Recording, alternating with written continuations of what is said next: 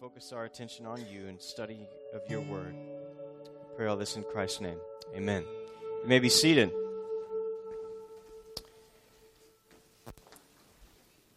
This morning, we're going to continue our Encountering Jesus by Faith series. Last week, we looked at the Syrophoenician woman, and we saw what an amazing faith she had. But this morning, we're going to see a little bit different story, and I think it's one that I don't know about you, but I know I certainly can relate to. There's a big difference between knowing something to be true and believing that something is going to happen.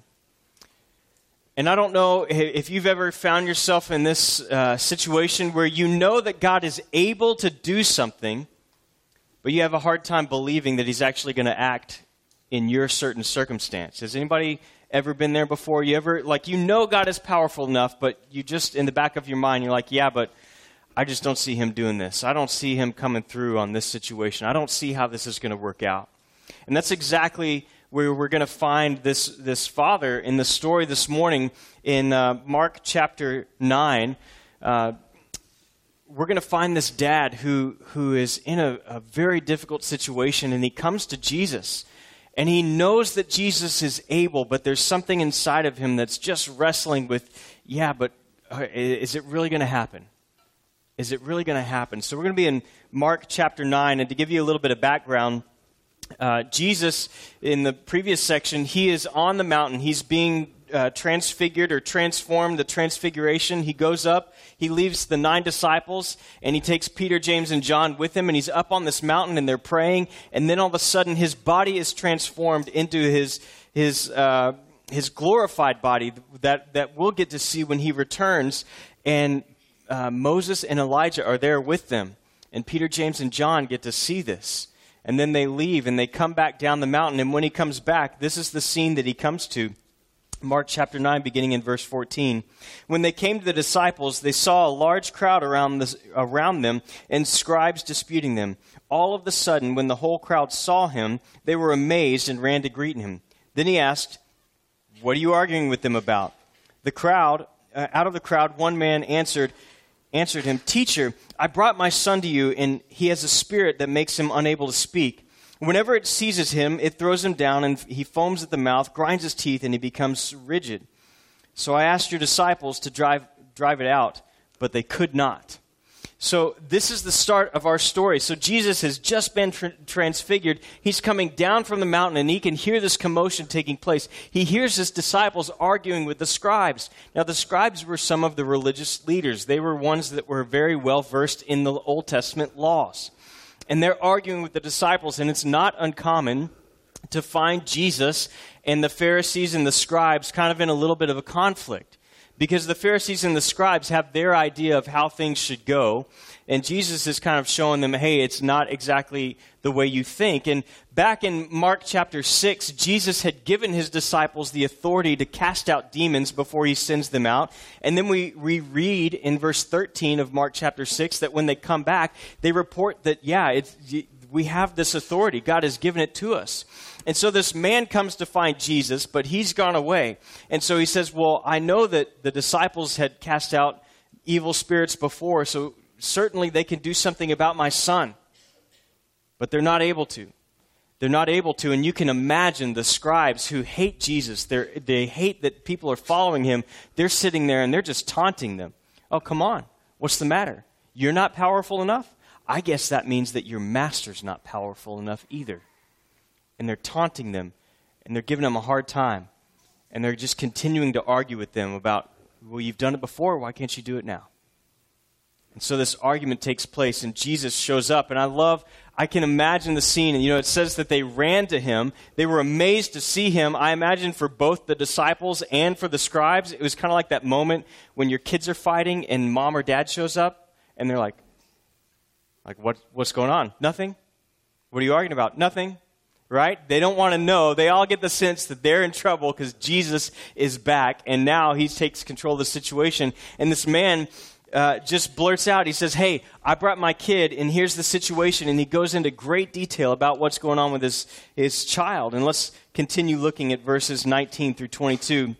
It says, he replied to them, "You unbelieving generation, how long will I be with you? How long must I put up with you? Bring him to me." So they brought him to him. When the spirit saw him, it immediately convulsed the boy. He fell to the ground and rolled, foaming at the mouth. "How long has this been happening to him?" Jesus asked the father. "From childhood," he said. "Many times it has thrown him into the fire or water to destroy him. But if you can do anything, have compassion on us and help us." Now, I love this. Last week, we saw the Syrophoenician woman. She comes to Jesus, and she begs for him. She says, "Have mercy on me." And here this father says, if you can do anything, have compassion on us. And this is not the main part of the sermon, but I do want to say this. Parents, it is our greatest responsibility and our greatest privilege to come to the Father and seek his mercy on behalf of our children. And I love that, and I didn't plan it this way, but for 2 weeks in a row, this is the story that a parent comes to God and says, "I need your help for my child. Have mercy on me." This dad internalizes everything that's happening with his son and puts it on himself. He's going through the exact same agony. The same with the mother last week. She says, "Have mercy on me." And as parents, we know that our greatest privilege is to come before God and say, "God, have mercy on me. Would you work in my child's life? Would you do something in my child's life?" It is our greatest privilege and our greatest responsibility to be praying for our child's salvation. From even the moment before they're born, that we would be praying. Because the reality is that mercy on the child is mercy on the parents as well. Amen? If you have children, you know that. You know when they're sick and you're praying for their healing, and the moment they feel better, you feel better. And we see that happening here. Back to the story. So Jesus is talking to the crowd. He says, "You unbelieving generation." And I believe, there's a lot of debate about who he's talking to here. I believe he's talking to the crowd, but he's kind of looking at the disciples as he says it. He's like, and you're going to find out more about that in just a little bit. He's emphasizing the characteristic for the cause of the failure of the disciples. The disciples themselves were a little bit lacking in their faith. And he says, "How long will I be with you?" It's a rhetorical question that Jesus is using over his continued distress that his disciples are spiritually dull, right? And I love this. You read through the Gospels, and I saw a thing a couple of weeks ago, and it talks about the different Gospels and how they're laid out. And it's like Matthew, Jesus is the Son of God. The disciples mess up a lot. Mark, Jesus is God's Son, and the disciples mess up a lot. John, Jesus is the way to salvation, and the disciples mess up a lot. And I'm like, you get this pattern where the disciples, they just don't get it. And Jesus says, "How long am I going to have to be with you? Like, I'm not going to be here forever." He knows what's coming. He knows that eventually he will die, be raised from the dead, and then leave the earth, leaving the disciples. And he's a little bit frustrated that it's taking a little bit longer than what he would like, but he's patient with them. And then we have the Father come to Jesus, and the Spirit sees him, and it immediately attacks the boy. Now, there's a lot of people who wonder about this, and you have to put yourself in the dad's situation. Because he sees this fit come. As soon as the Spirit sees Jesus, it throws the boy into this fit. And the dad is thinking, man, is he going to do anything? Meanwhile, Jesus is like a doctor, like, "So how long has he been like this? And what are the symptoms again?" And he's just taking his time. Doesn't do anything, doesn't act immediately. And you can imagine how that father feels watching his son on the ground in front of the one that he's come to save him, and he's not doing anything. But Jesus takes a very measured approach, and we wonder why Jesus isn't doing something. And I think there's a number of reasons. One, I think he wants the people around to see exactly what's going on in this boy's life. And then he wants them to hear it from the Father. He wants them to hear all the stuff that's taking place so that when he works, his power will be even more great and greatly known, because they'll have seen for themselves the distress that this boy is in.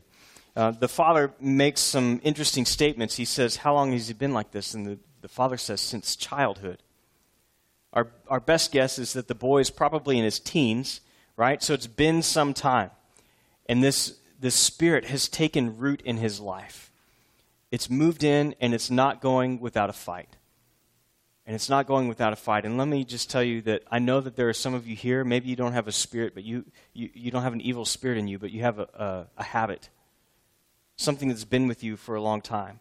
Some sin that has worked its way into your life and you're having a hard time letting go of it. Maybe it's pornography. Maybe it's you have an addictive behavior that is tearing your body apart. Alcohol, smoking, drugs. There's something here. There's some pride or greed or something that has taken root in your life.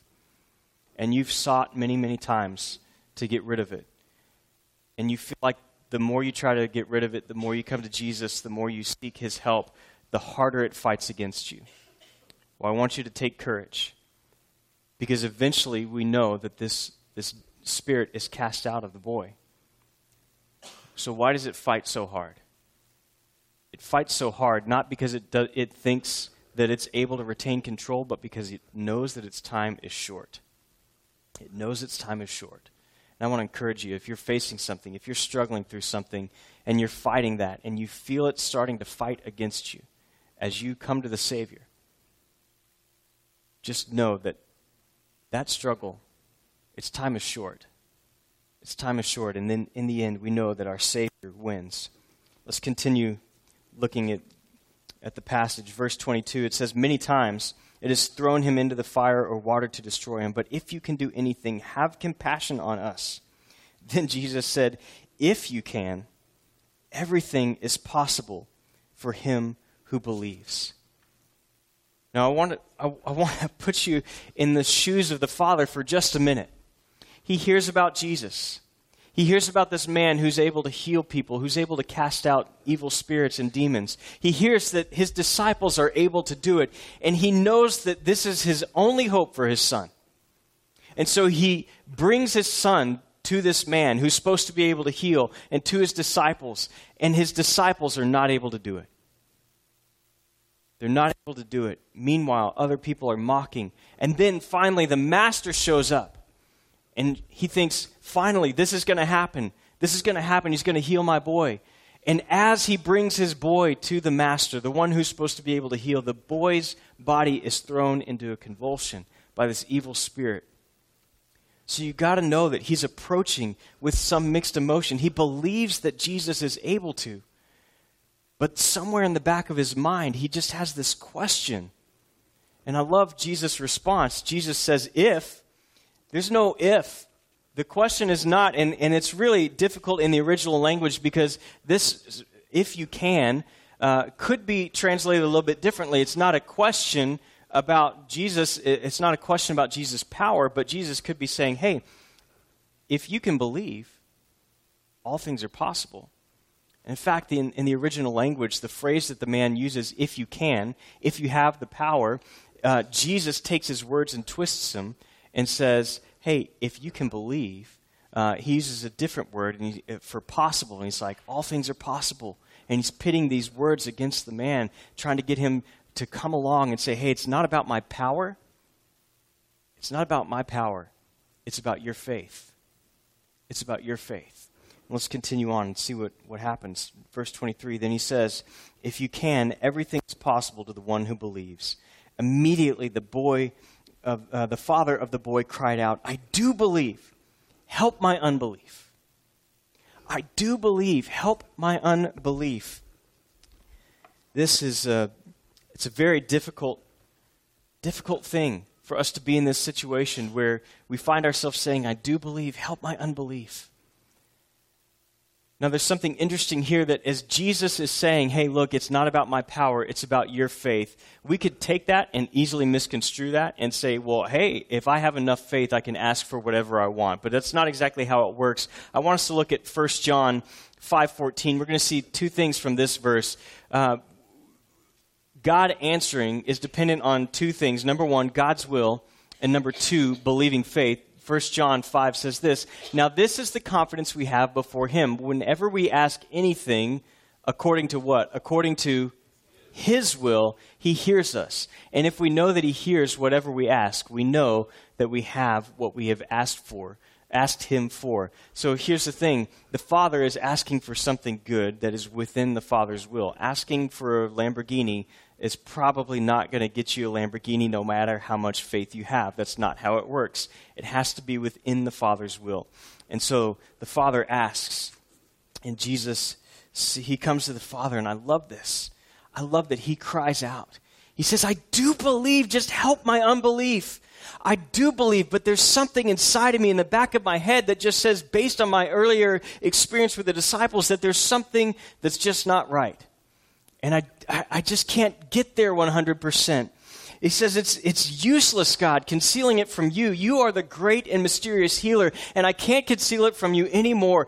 I can see that you know that I'm lacking in faith, but I know that I don't have enough strength. I don't have the power to increase my faith. I need you to do it. And Jesus responds. When Jesus saw that a crowd was rapidly coming together, he rebuked the unclean spirit, saying to it, You mute and deaf spirit, I command you to come out of him and never enter him again. Then it came out, shrieking, convulsing him violently. The boy became like a corpse, so that many said, He is dead. But Jesus, taking him by the hand, raised him up and stood him up. After he went into the house, the disciples asked him privately, Why couldn't we drive it out? And he told them, This kind can come out by nothing but prayer and fasting. I love that Jesus tells this thing the way it appears in the original language. He says, Get out and don't even start to come back. Don't even start to come back. Don't even think about it. And then finally we see the deliverance of the boy. And you can imagine how everyone felt watching this final act, this desperate act of this demon to wreak havoc on the boy. Yet then he's delivered. And Jesus takes him by the hand and raises him up. Later, when they're alone, the disciples ask Jesus, Hey, what was the deal? Like, we've done this 1,000,000 times before. How come we couldn't do it? And Jesus says, There was a problem with your faith. You were lacking because you were relying on something other than the strength of the Father. This kind can only come out through prayer and fasting. And when Jesus says that, he's not talking about stains in your clothing, right? We've had some of those, like you're scrubbing, like this kind only comes out with prayer and fasting. No, he's saying you've got to come before the Father. You've got to rely on him for your strength. And I love this story because often we focus on the struggle of the Father, the struggle of his faith. But what I think is interesting is that there's kind of a parallel where the disciples are struggling in their faith just as much. The ones who should have known better were struggling just as much. And so I want us to look real quick at a few things. I want us to look first at why our faith struggles. And then secondly, I want us to look at what we should do when our faith struggles. The first thing is this, that the reason your faith struggles is, number one, because you're human. You're human. Your faith is going to struggle. And what I love is that God does not expect perfection from us. He knows that our faith is going to struggle. And Jesus has compassion on this father. He knows that he's human. He knows that his faith is going to have highs and lows. And so Jesus has compassion on him. Jesus accepts the imperfect faith and generously works a miracle in this father's life. As we continue to grow in our relationship with him, we're going to find those moments where we cry out, help my unbelief. And gradually, he will replace it with more and more trust. I know there's going to be moments in your life when you come to Jesus and you know exactly what God has called you to do, but in the back of your mind, you're going to say, you know what, God, I'm just not strong enough. I don't have the right resources to accomplish what you want me to accomplish. I'm not the right person. I don't have the right personality. There's no way this could possibly be what you want me to do. And it's in those moments where you have to say, help my unbelief. God, you've spoken to me clearly. Help my unbelief. And I know that you are generous, that you are patient. And I love these verses from Isaiah. Isaiah 42, we have these verses. This is speaking of the Messiah. It says, He will not break a bruised reed, and he will not put out a smoldering wick. He will faithfully bring justice. Maybe that's you today. Maybe you're that bruised reed or that smoldering wick, and there's some fear inside of you that says, if I'm open and honest before God, that he's just going to shut me off. But that's not the case. That's not the case. What Jesus does here is he raises that boy up, and he brings out the faith of the father. He works with him where he is, and he strengthens him. Just know that if you're facing a lack of faith or a moment of unbelief, it's only because you're human. It's because you're human. The second reason why we have doubts or why we struggle in our faith is because our faith is often misplaced. Our faith is often misplaced. We see this primarily with the disciples. We see that they were expecting results based on past experience. You see, the disciples knew that, hey, Jesus has given us power to cast out demons. We've gone before and we've cast out demons. So surely as we come before this boy, they bring us the boy, we should be able to cast out the demons because this is the way God has worked in the past. And because God worked this way in the past, that guarantees that he'll work this way in the future.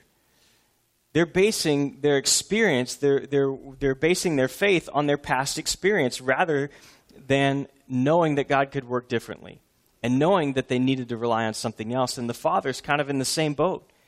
He brings his son to the disciples, and they're not able to cast out the demon. So why should he believe that Jesus would be able to cast out the demon?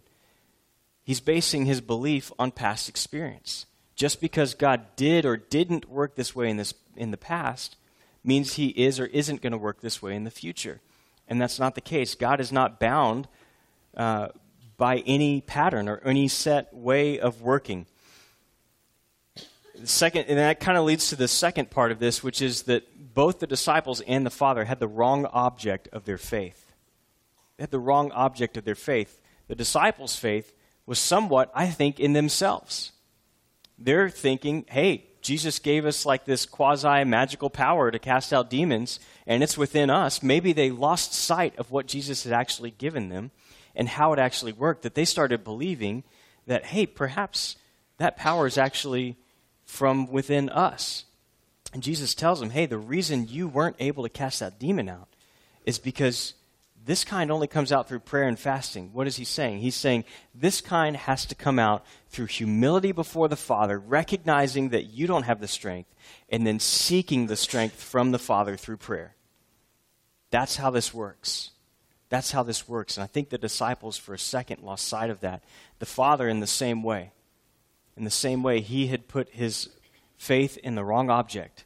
Our faith is only as strong as only as powerful as the object in which we put it in. And his faith had been in the disciples, and so when they weren't able to do the thing that he wanted them to do, he was crushed and he lost faith. And I know that there are many of us here today that can relate to this. You've got your faith in the wrong thing. You've got your faith in that next purchase. And when you get it, you're let down. You feel like my life will be right as soon as I get this, and then it's not right. As soon as I get that promotion, then my life will be better, and you're let down. As soon as we get this for the house, then our house will be complete. And guess what? Next you want something else. And you're let down, and you start to lose faith that I will ever be happy. I see this a lot in the church. Someone comes to the church, something happens, someone says something and they get hurt, or someone calls or doesn't call, and they get hurt and they walk away. And they walk away, why? So often because they've put their faith in the wrong thing. Church should absolutely be a place where you can come and be loved unconditionally. But that unconditional love doesn't mean that from time to time someone might have to hold up the mirror and say, hey, you see this here? You have a flaw, and we need to work on that. That flaw is called sin. And that should always be done in a loving way, but sometimes because we are human, see point number one, because we're human, it just falls short. And in the process of emotion and humanity, while someone's trying to love us or someone maybe just happens to overlook us, we get hurt. And we place that blame not on the person but on God or on the church. And people walk away from the church. Why? Because they didn't put their faith in God. They put their faith in other people. And if you put your faith in other people, you will always be let down. Why? See point number one. Because we're human. Our faith is not one in other people. Yes, we should be able to trust, and we do hope that this is a church that is loving and graceful, and where you're encouraged, and that when you do have sin, I mean, how many of you, if your zipper's down, you don't want to get up here on a Sunday morning and preach when your zipper's down. You want someone to pull you aside and say, hey, bud, your zipper's down. Same thing with our sin. You want someone that's going to pull you aside and say, I love you too much to let you go through the rest of your life with this hanging on your back. And when that happens, know that that process may be messy. But it's not God who's let you down in that process. And our faith is not one in people. Our faith is not faith in faith. It's faith in God. So we have to maintain that. The third reason why we might struggle in our faith is that this one's very real. You face an opposition that seeks to destroy you. You face an opposition that seeks to destroy you. The disciples were faced with scribes who wanted to destroy their credibility, and they wanted to destroy Jesus' credibility. This man and his son were faced with a demon that literally wanted to destroy them. And we know from Scripture that our struggle is not against flesh and blood. We face a very real spiritual enemy whose only desire is to destroy us. Go back and read all the things that this evil spirit was doing to this young man. What does the Father say? Many times it's thrown him into the fire or thrown him into water. Why? To destroy him. And in the same way, the enemy wants to attack you. He wants to attack you over and over and over again to destroy you and to weaken your faith, to get you to believe, oh, you know what? God's not going to come through on this one. There's no way God's going to come through on this one. He wants to destroy you. He wants to destroy your faith. If he can plant that seed of doubt that God's not going to come through, that God's not going to do something, then he's on his way to doing that. These are the reasons why we struggle with our faith. And the question remains, what do we do when we struggle with our faith? What do we do in those moments when our faith is weak? I think one of the first things we can do, especially as we talk about an enemy who seeks to destroy us, just like that demon, as it saw Jesus, and even as it was being cast out, and it's fighting back because it knows its time is short. And so when you're faced with opposition that's trying to destroy you, thank God that its time is short. Know that its time is running short and that we have a Savior who is coming quickly and will rescue us and deliver us from those things. So then when our faith struggles, what do? Quickly, number one, we admit the weakness of our faith. Look at verse 24, what the father says. Immediately the father of the boy cried out, I do believe, help my unbelief. And I love that if you study this passage, you'll see that when it says that he cried out, that word that's used there, it means like it was unintelligible. He was so overwhelmed by this reality that he believed, but he just wanted something for his son, and he was struggling with unbelief. He cries out, and nobody can even understand what it says, but Jesus knows. Jesus knows, and he works. The father felt and owned his disbelief. We have to admit our weakness of faith. He owns his own disbelief so that the strength of faith could be revealed. The strength of faith is revealed as he admits his weakness. He appeals to Christ for help and demonstrates insight that he attained the existence of power, not his own power, but power from the Savior. He knew that he couldn't will himself to believe. He needed God's help to do it. And so he had to admit his weakness. And that leads us to the second thing. When our faith struggles, we have to seek strengthening from God. We seek strengthening from God. In the Lord's absence, we see that the disciples had somehow lost sight of what was going on and maybe started thinking that the power was from within themselves. And Jesus says, no, you have to seek God's power, and that only comes through prayer, that you would seek his power. And in this man, we see that he's struggling with faith, and he says, I don't have the power, I don't have the strength to do it myself. Jesus, help my unbelief. Would you strengthen me, Lord? Would you strengthen me? Going back to the disciples, Jared said this a couple of weeks ago in Acts when we were in Luke 10. The disciples were powerless in their ministry because they were prayerless. The disciples were powerless in their ministry in this case because they were prayerless. And let me just tell you that many times as followers of Jesus Christ, people are going to come to us for help, expecting us to be able to help them, help point them to God. And if we are not continually relying on Him in prayer, then we too will be powerless. If we're not continually seeking His power through prayer and the study of His Word, when someone comes to us for our help, we too will be powerless. And this is interesting. In verse 22, the man asks Jesus for help. He says, help us. Have compassion on us. Help us. And the word that he uses, in the original language, the verb tense means help us right now, like this one time, and it will be over with. Yet when he cries out in verse 24, help my unbelief, literally translated, it would be continually helping my unbelief. Don't let that pass you by. Be continually helping my unbelief. This man is wise enough to know that this moment of unbelief is not going to be just a one-time deal. That this is something that he's going to have to face going forward. So he says, help my unbelief. Help my unbelief. And he asks Jesus to continually help him.